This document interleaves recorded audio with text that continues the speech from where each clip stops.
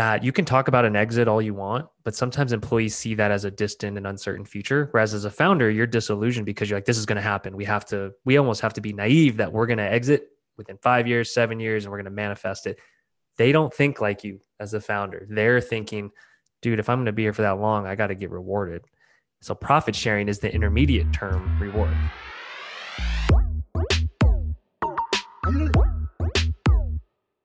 All right, what's up, y'all? Welcome. This is Bootstrapping SaaS to Millions. I'm Mike. Kevin is back in the house this week.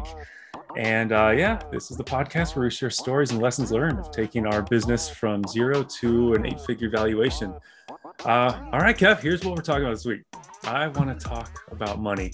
Obviously, dun, dun. Exactly. This is like such a taboo topic in a lot of circles, especially like the previous generation. Like nobody talked about salary. Nobody talked about just how people feel about their salaries.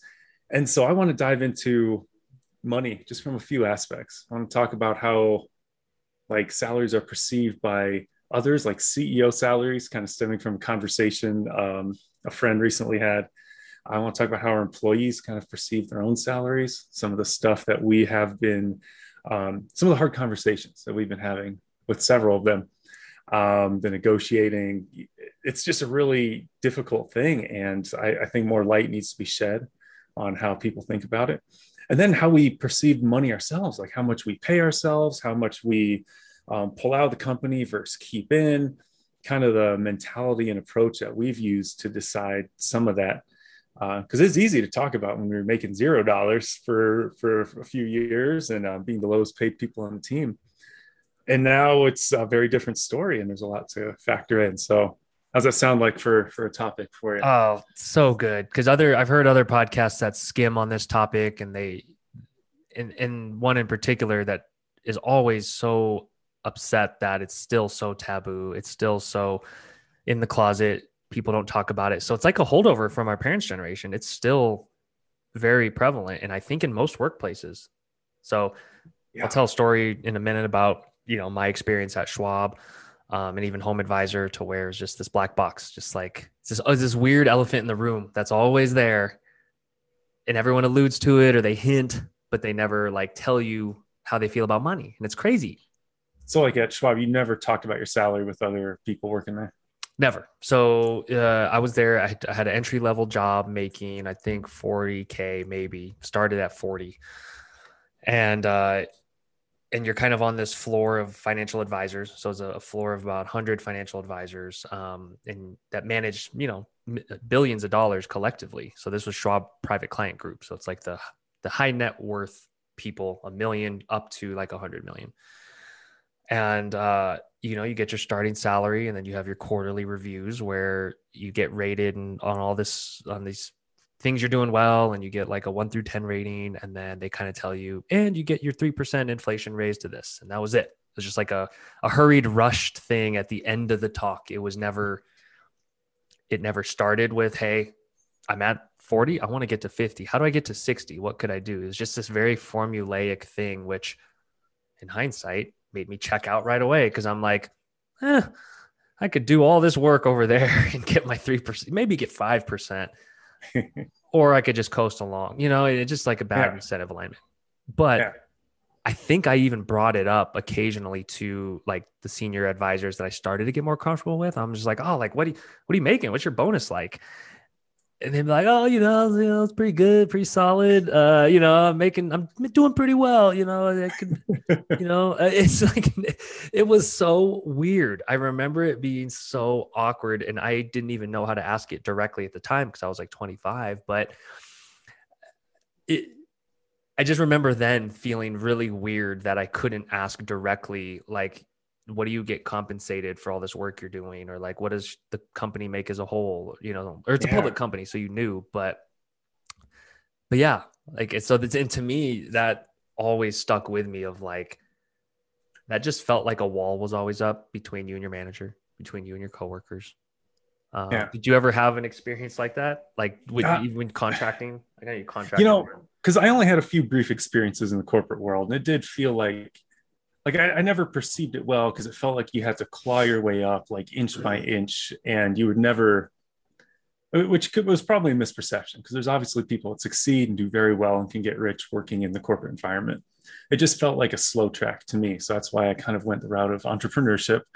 And what was great about freelancing web dev was like with every project, I just raise my rate a little bit more and see if anybody said no.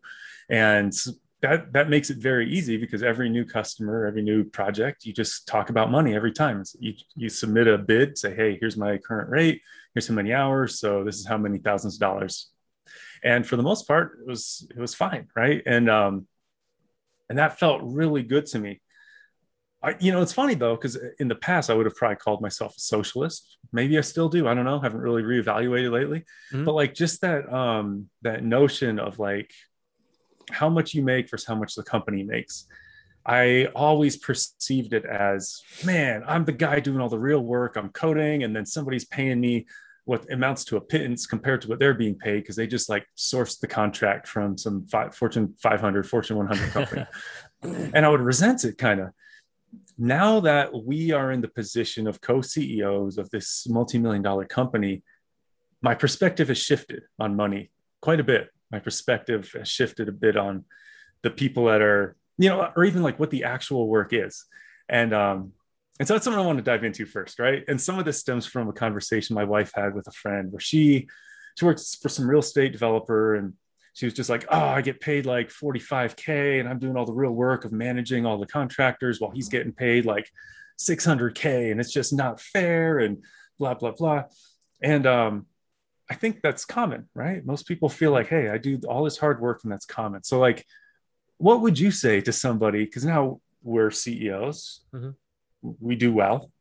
And what would you say to somebody that's like, justify how much you get paid? And I was in the same boat of like feeling disgruntled, making my 40, 45. And I only knew my perspective. I only knew like what I thought was hard work at the time. And so, I don't fault anyone for feeling this way, because if you've never started and grown a company, how would you ever know what went into it? And so I think like storytelling, we always talk about storytelling being huge. So the way I would tell people now of like, hey, imagine this. Imagine you quit your job and you had 20 grand, 10 grand, 5 grand in savings, and you had to figure out how to build a product, how to market it, how to sell it. No one knows who you are, by the way. And you have a timeline. You have about a year before this has to work. And so you're eating burritos, you're eating ramen, you're doing the startup grind, and kind of talking through how mentally taxing that is, how that hurts your relationships, how that hurts your hairline, how that hurts your waist size, how that impacts everything about you. And not to mention, you're not earning anything while you're losing money and you're drawing down your bank account, trying to bring this thing into existence. So I try to really articulate, I just did this just the other day with one of our people, of like articulating just how huge that push is to get that boulder going down the hill. Like it's just like months and months. Some people, it's years of sacrificing everything they have in their life, basically their well-being, their health, to just get a little momentum. And then once that momentum goes, the boulder's rolling down the hill, and then everyone just kind of comes in from the side and just starts kind of like helping push this boulder down the hill. And that's why early startup employees make more, because they're part of pushing that boulder. It's like, I think people need to evaluate when they came into a company and how replaceable their skills are. Let's dive into that one, because I think you're absolutely right. Like nobody really sees the sacrifice and the opportunity costs that founders put in, because they, by the time founders can hire, they've done probably the hardest part. Mm-hmm. And they've done it while making probably no to very little money. And so once people come on board and they're saying, oh, wow, now the founders are like getting paid a very large paycheck, or they're not distributing enough of the profits or whatever. It's like, well, some of it is us paying ourselves back for all of that risk. We're cashing out some of those chips that we were just putting in for years before anybody else got on board.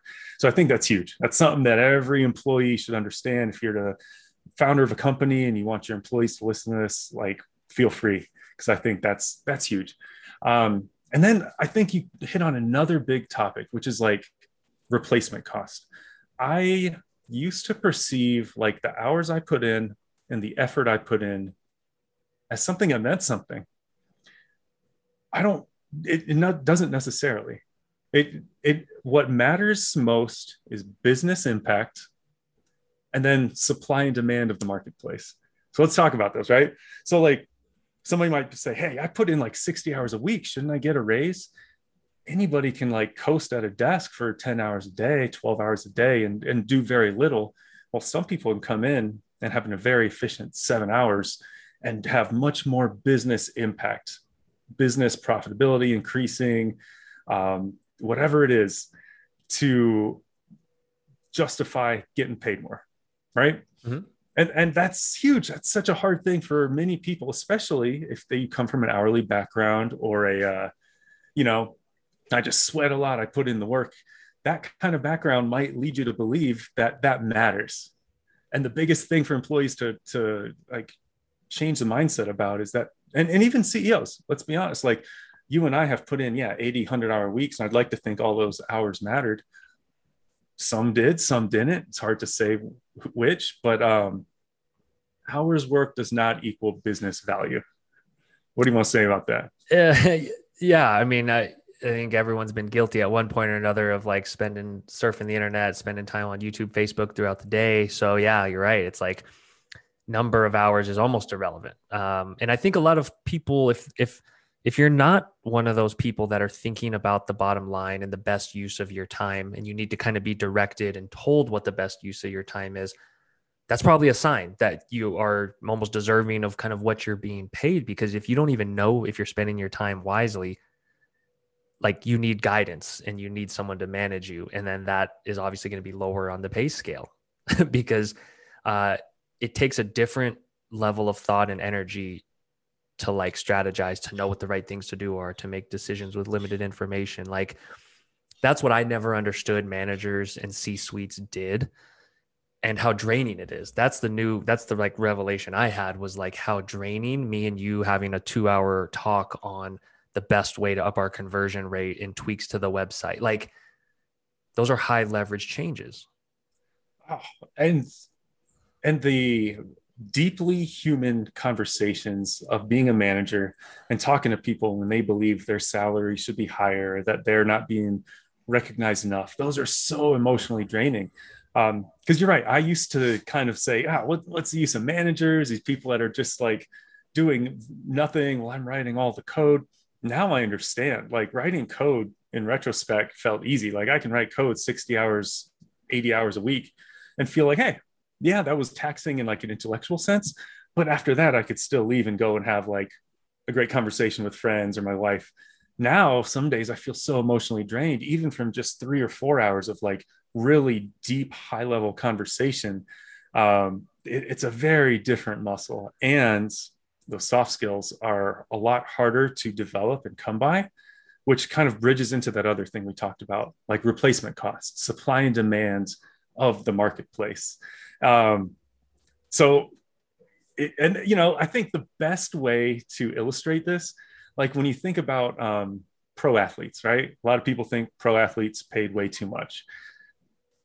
People will look at like one guy and say, hey, he makes like 40 million a year. How is that even possibly justified? It's kind of the same thing. The replacement cost. You don't see all the effort, all the hours, all the time that got put into this guy getting to the point where he's at, where for somebody else of his comparable talent and mental discipline and hardworking mentality to be swapped out to make that franchise the same amount. That's huge, right? And I hate sports, by the way. I think people are definitely overpaid in that, but it's a function of, it's a business that makes a lot of money. And so they're exactly paid what they should be because they're generating that kind of profit for that business. Oh, I love this. I love this, where this is going. So some would say they're underpaid based on the enterprise value they're creating for the NBA, NFL. So like, I love thinking about this and like, okay, LeBron James, say he's a recognizable name, hard to replace someone that's, 6'8", 260, does as athletic, does all the things he does, right? So of course his money is going to be proportionate to that. But if he's generating a couple $1 billion globally for Nike, for the NBA, percentage wise, I would love to see the breakdown of other people. And so I think there's no calls for him to distribute his wealth to everyone. If he just gave $1,000 to everyone in the US, everyone would have their rent paid for a month. Why is that? Because he plays a sport and we glamorize sport in this country, because people are coming for Jeff Bezos' head. But I think you can't see his product on the court. To me, that's almost the difference, is like Right. Amazon is like, well, you can't, I mean, you use Amazon, right? So to me, it's weird because it's like his backstory is not always on display. Whereas LeBron, like the NBA does a good job of telling the narratives of these players so that everyone's like, man, he worked really hard. Whereas like, so did Elon Musk. Yeah, it's funny. There's a lot of Elon Musk hate circulating like Reddit right now, right? Because people are like, oh, he's not even an engineer. What's his time being spent at SpaceX going to do to help anything? Or what's Jeff Bezos' time at Blue Origin going to do to help anything? He doesn't even know how to build rocket ships. As it turns out, that's like the most easily replaceable part of the business, probably, is like engineers. Whereas somebody that can coordinate billions of dollars of resources, hundreds or even thousands of people, and make sure that everybody in that organization feels good and singularly focused on a mission and a vision, and waste as minimal amount of time as possible to get there. Turns out that's the hardest job. And that's why these folks get paid a ton, combined with the ownership of the underlying asset, which is like you were saying earlier, founders, people that put in all that sweat equity.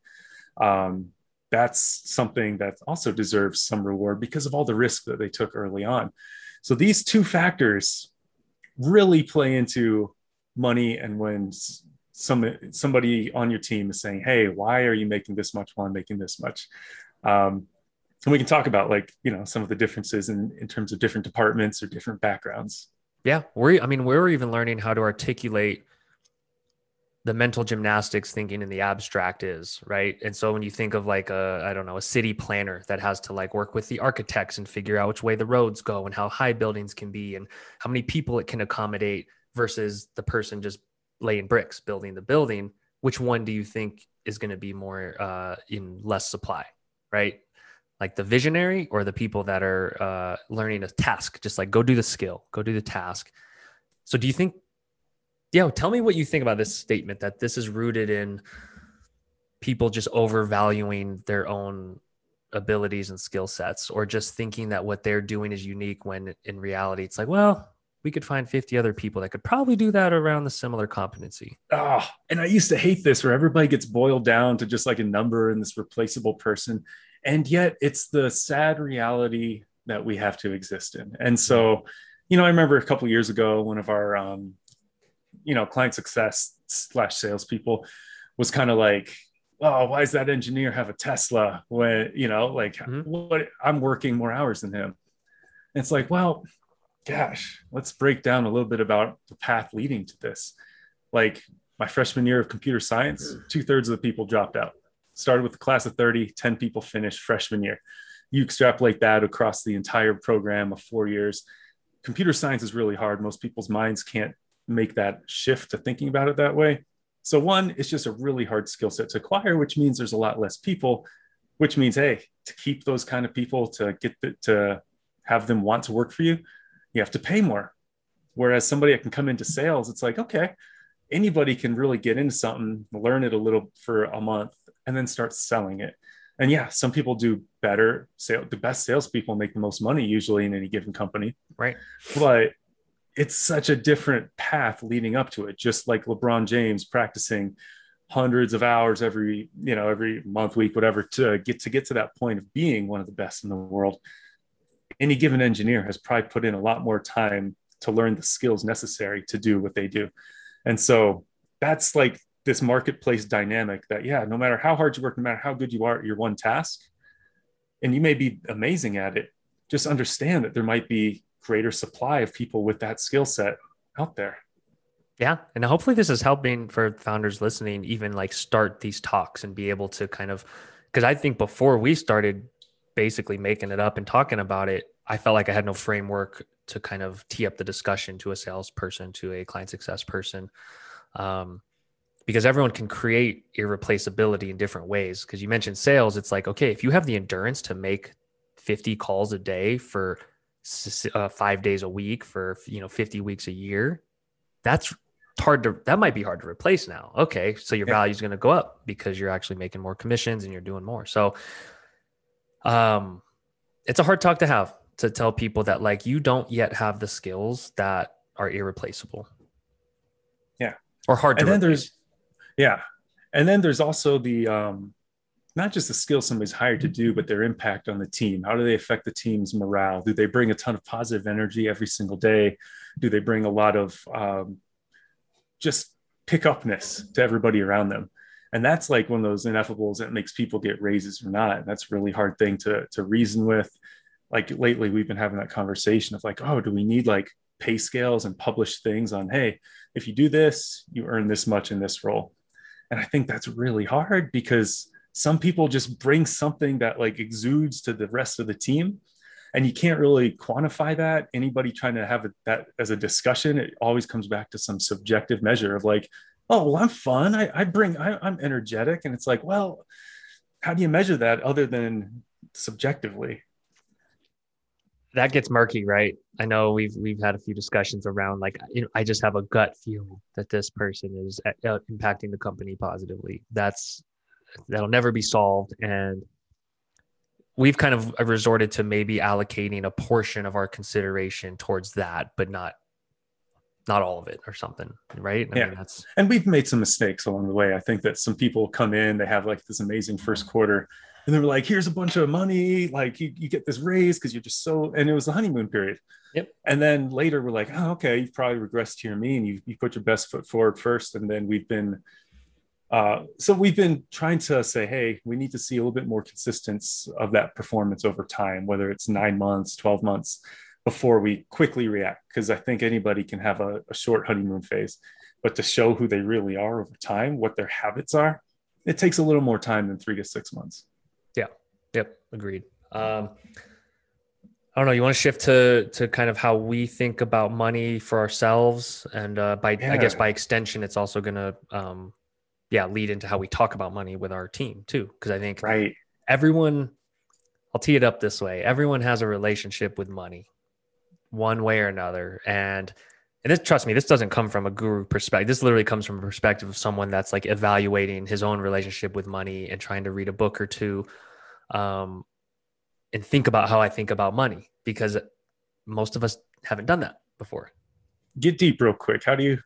Where are you at? How do you think about money? What's your current perspective? Well, I think where I came from might be a similar place from you. So we were raised, pretty frugal, like I'd say middle-class family, maybe on the low end of that in hindsight of knowing we lived paycheck to paycheck, had nice things, had decent things, never felt like we had it all.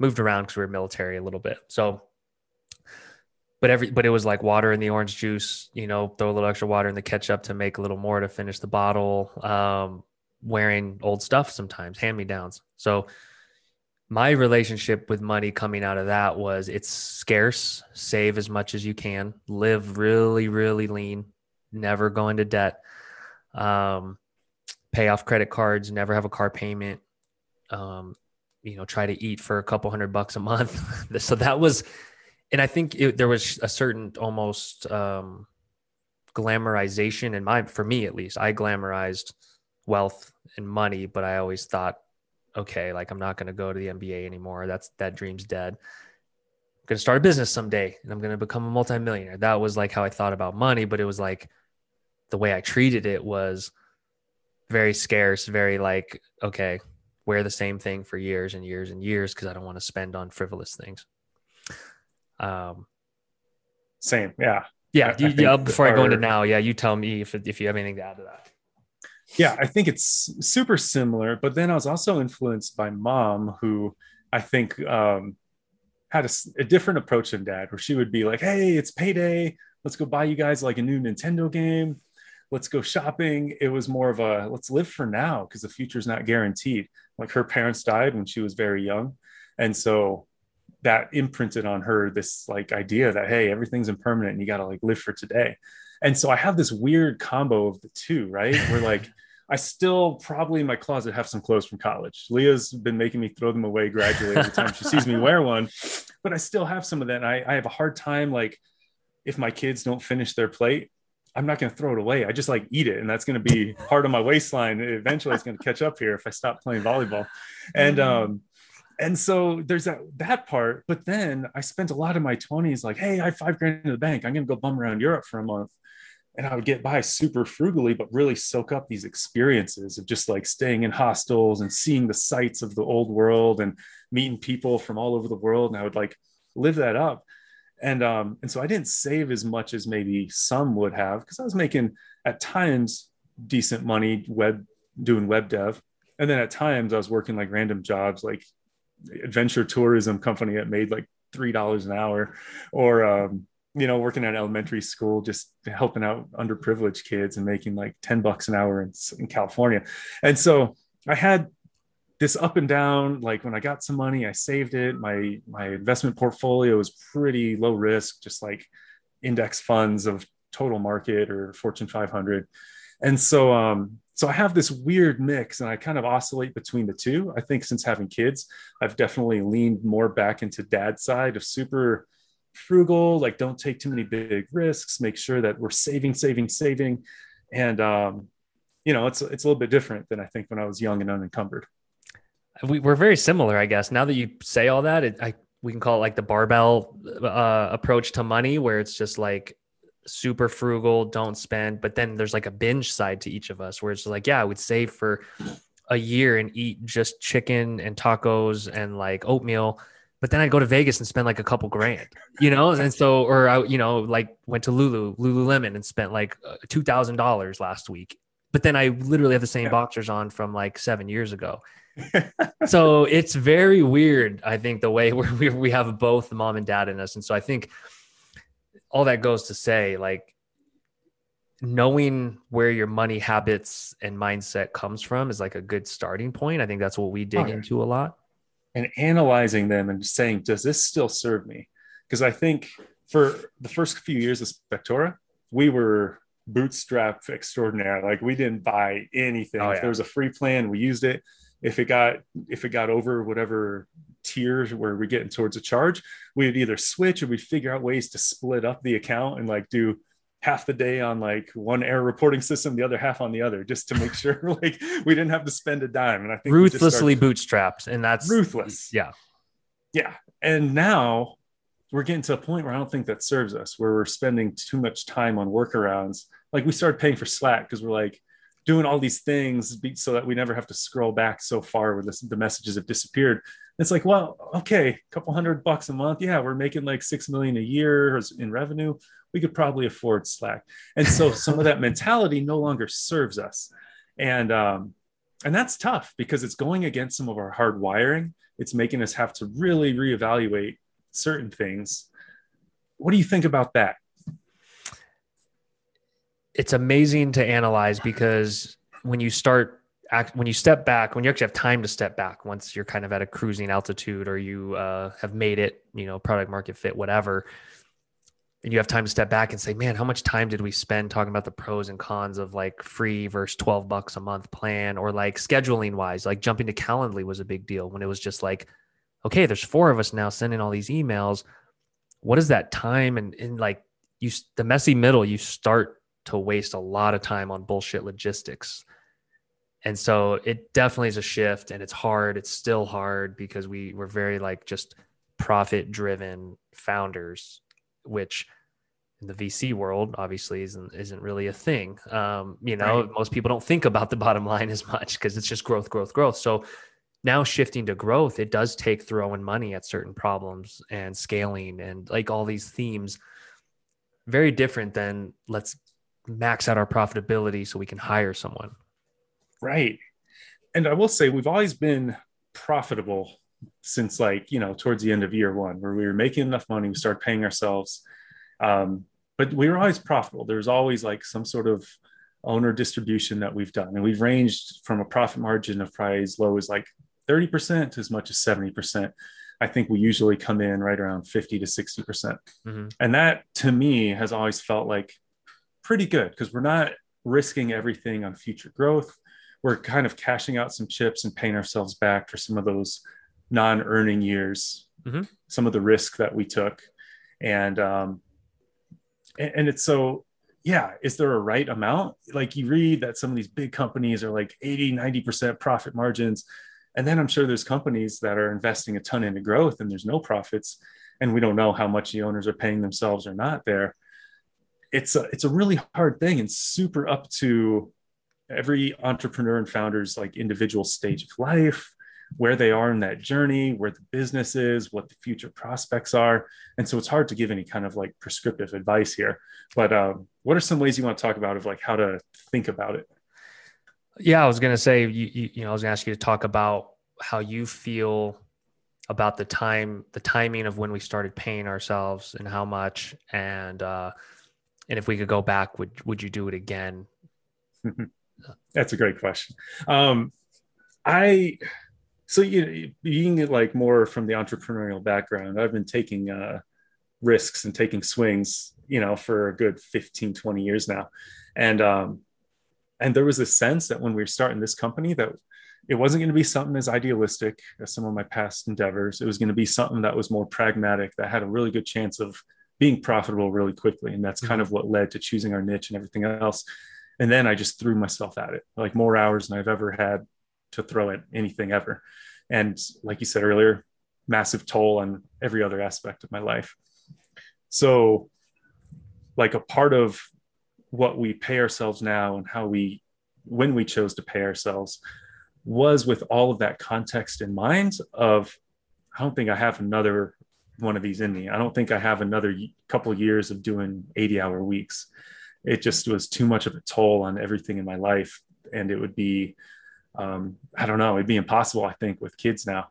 And so it was like this unique stage of life where I had to do those things. And I think some of that influences when we have these conversations of like, hey, this is how much I think we should draw. This is the spending level I think we should have. A lot of it is kind of with that sacrifice in mind. And so, yeah, us paying ourselves pretty early on. I mean, was it early? We spent a good year and a half, before like building it, marketing it, getting it out there. Some would say that's really late. Right. And even then it was pretty low. I think it's like $2,000 a month is just enough for me to like pay bills. That was, I guess, right for us. I don't know. What do you think? I mean, we had a little bit, we had runway, we had personal runway, somewhere, I think between 20 or 50 grand for a year and a half of like, so we didn't have to pay ourselves every dollar that came in. I think a lot of people listening are probably bootstrappers. And so there's that decision of like opportunity cost of money, where can you put every dollar back in the business to make 2 or 3, but then you can't measure the value of paying a dollar to yourself. And so like, I think in hindsight, it eases off that pressure to like push for this goal that's in the future. And that, and then you'll be happy, then you'll pay yourself, then you'll have made it. It allowed it to me, it anchored me back to the present and saying, okay, this thing is like paying for some things that like built confidence, that like made, I think, us make better decisions, I believe, because every dollar didn't have this like urgency, like it has to make $3. It was like, this is feeding us now. Yeah. Yeah. Like you said, you can't measure the value of a dollar paid to yourself, but I think you can measure the absence of it. Like you can know how much you stress by watching savings go down. You can know what you feel when you're eating shitty food instead of healthy food, because that's all you can afford. And I think those are some of the things you really have to consider, because the mind can't make great decisions from a place of stress. And as a founder, your mind is your greatest tool. And I remember, you remember that conversation we had where I was like, dude, I'm on the verge of mental breakdown. I'm pushing out a lot of errors. I'm working way too much. Like if we don't scale this back, I think I'm going to tank this business.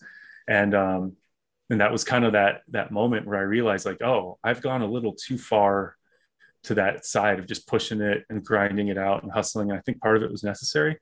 And it was also the right time to be like, yeah, but we've made it to 20K MRR. Let's hire a developer. Let's hire some help so that we can now scale intelligently.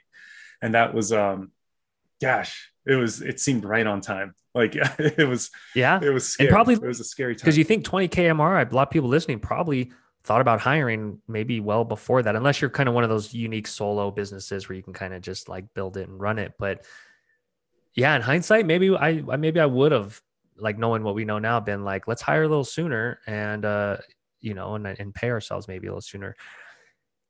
let's talk about the concept of being worthy of paying ourselves in the money. Because like imposter syndrome is tied up in this, right? Of, hey, we haven't even made it yet. We don't have product market fit yet. What are we doing paying? Like, do I deserve $2,000 a month? Like, Oh, yeah. we're still struggling, we're still like in this fight, and this, instead of being like, no, dude, we deserve to pay ourselves well.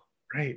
Like we've worked so hard. I think so many societal expectations come in. You probably go to a party, people are like, oh, what do you do? Oh, I'm like a startup founder, SaaS founder, whatever. And people think that should come with a certain thing. And if people get tied into, that whole like, oh, I'm balling, I gotta like show that I have nice things. Are you then more inclined to like spend money on frivolous things versus like, I think we were okay just flying under the radar for several years of just being like, yeah, we're just building this business. We weren't talking about it too much. We weren't like flaunting how much it was growing because I don't know. I think it's easy to just be like a normal dude working hard on something and not really talking about the successes.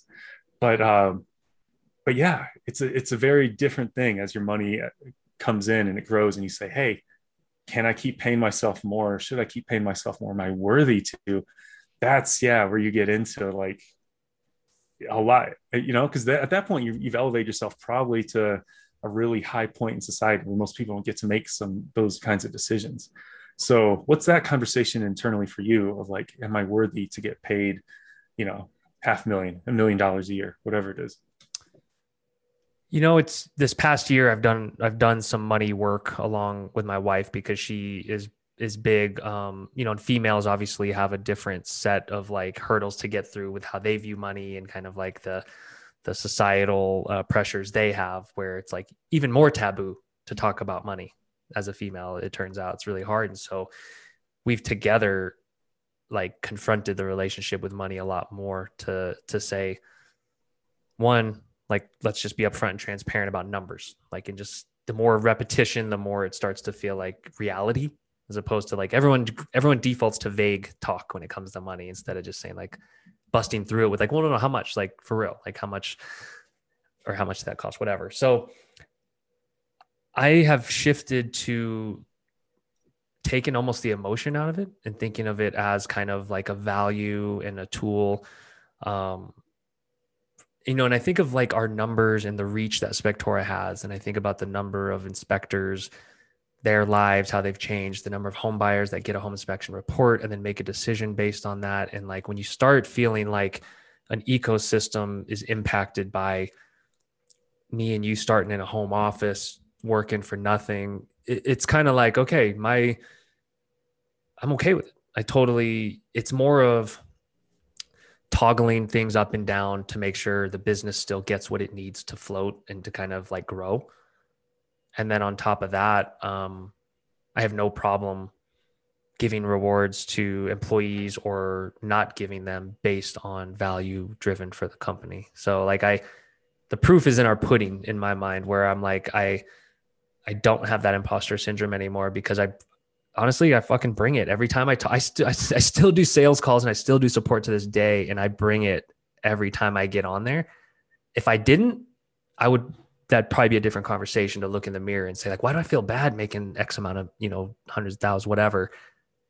Oh, that's an interesting hypothetical. So what if at some point, because you and I still work and put in effort every single day. We bring it every single day. We're still very engaged in growing our business, still have big ambitions. What happens if you and I decided, hey, we've done everything we want to here. We're going to kind of hire like CEO and we're going to just be owners.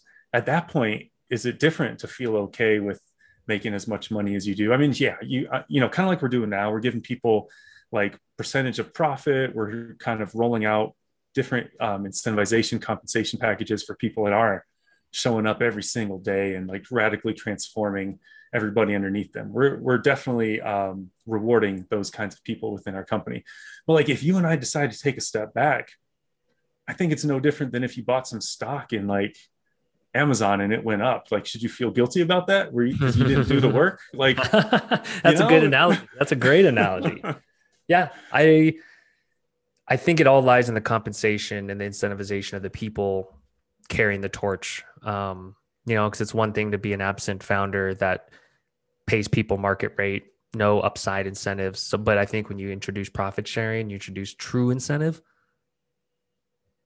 Yeah.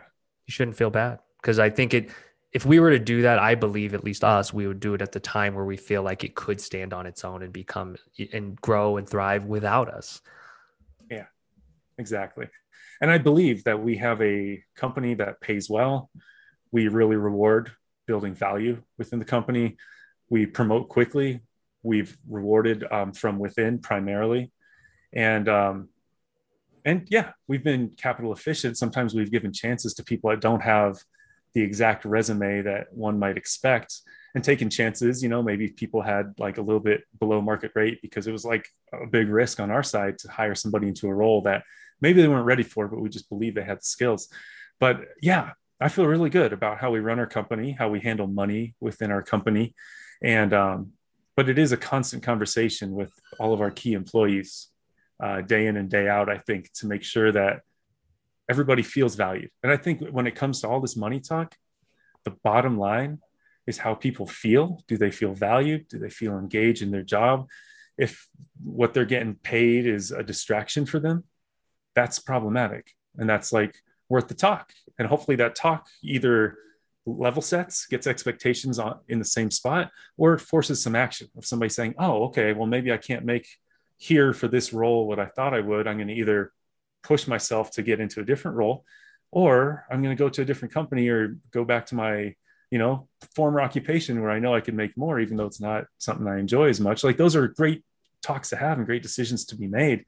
But yeah, ultimately, I think it always comes back to, like everything we talk about on this podcast, how people feel. Love it. What's your take on, because I feel like we've had more money talks in the last month or two than we've ever had personally together, and then to our team. Talk about the correlation between our relationship with money and addressing it, and then how much easier those talks have become. Do you mean like our increasing ability to talk about it and transparency around it? Yep. Yeah. Yeah. I think it's when it's cloaked in secrecy, when it's like so vague, like you said earlier, where it's like, oh yeah, I do pretty well. That anybody that hears that knows something's being hidden, right? And so, no, we haven't made everything on our payroll totally transparent. I don't know if that's. I'm still warming up to that idea. I don't know if it's a good idea and something we'll do.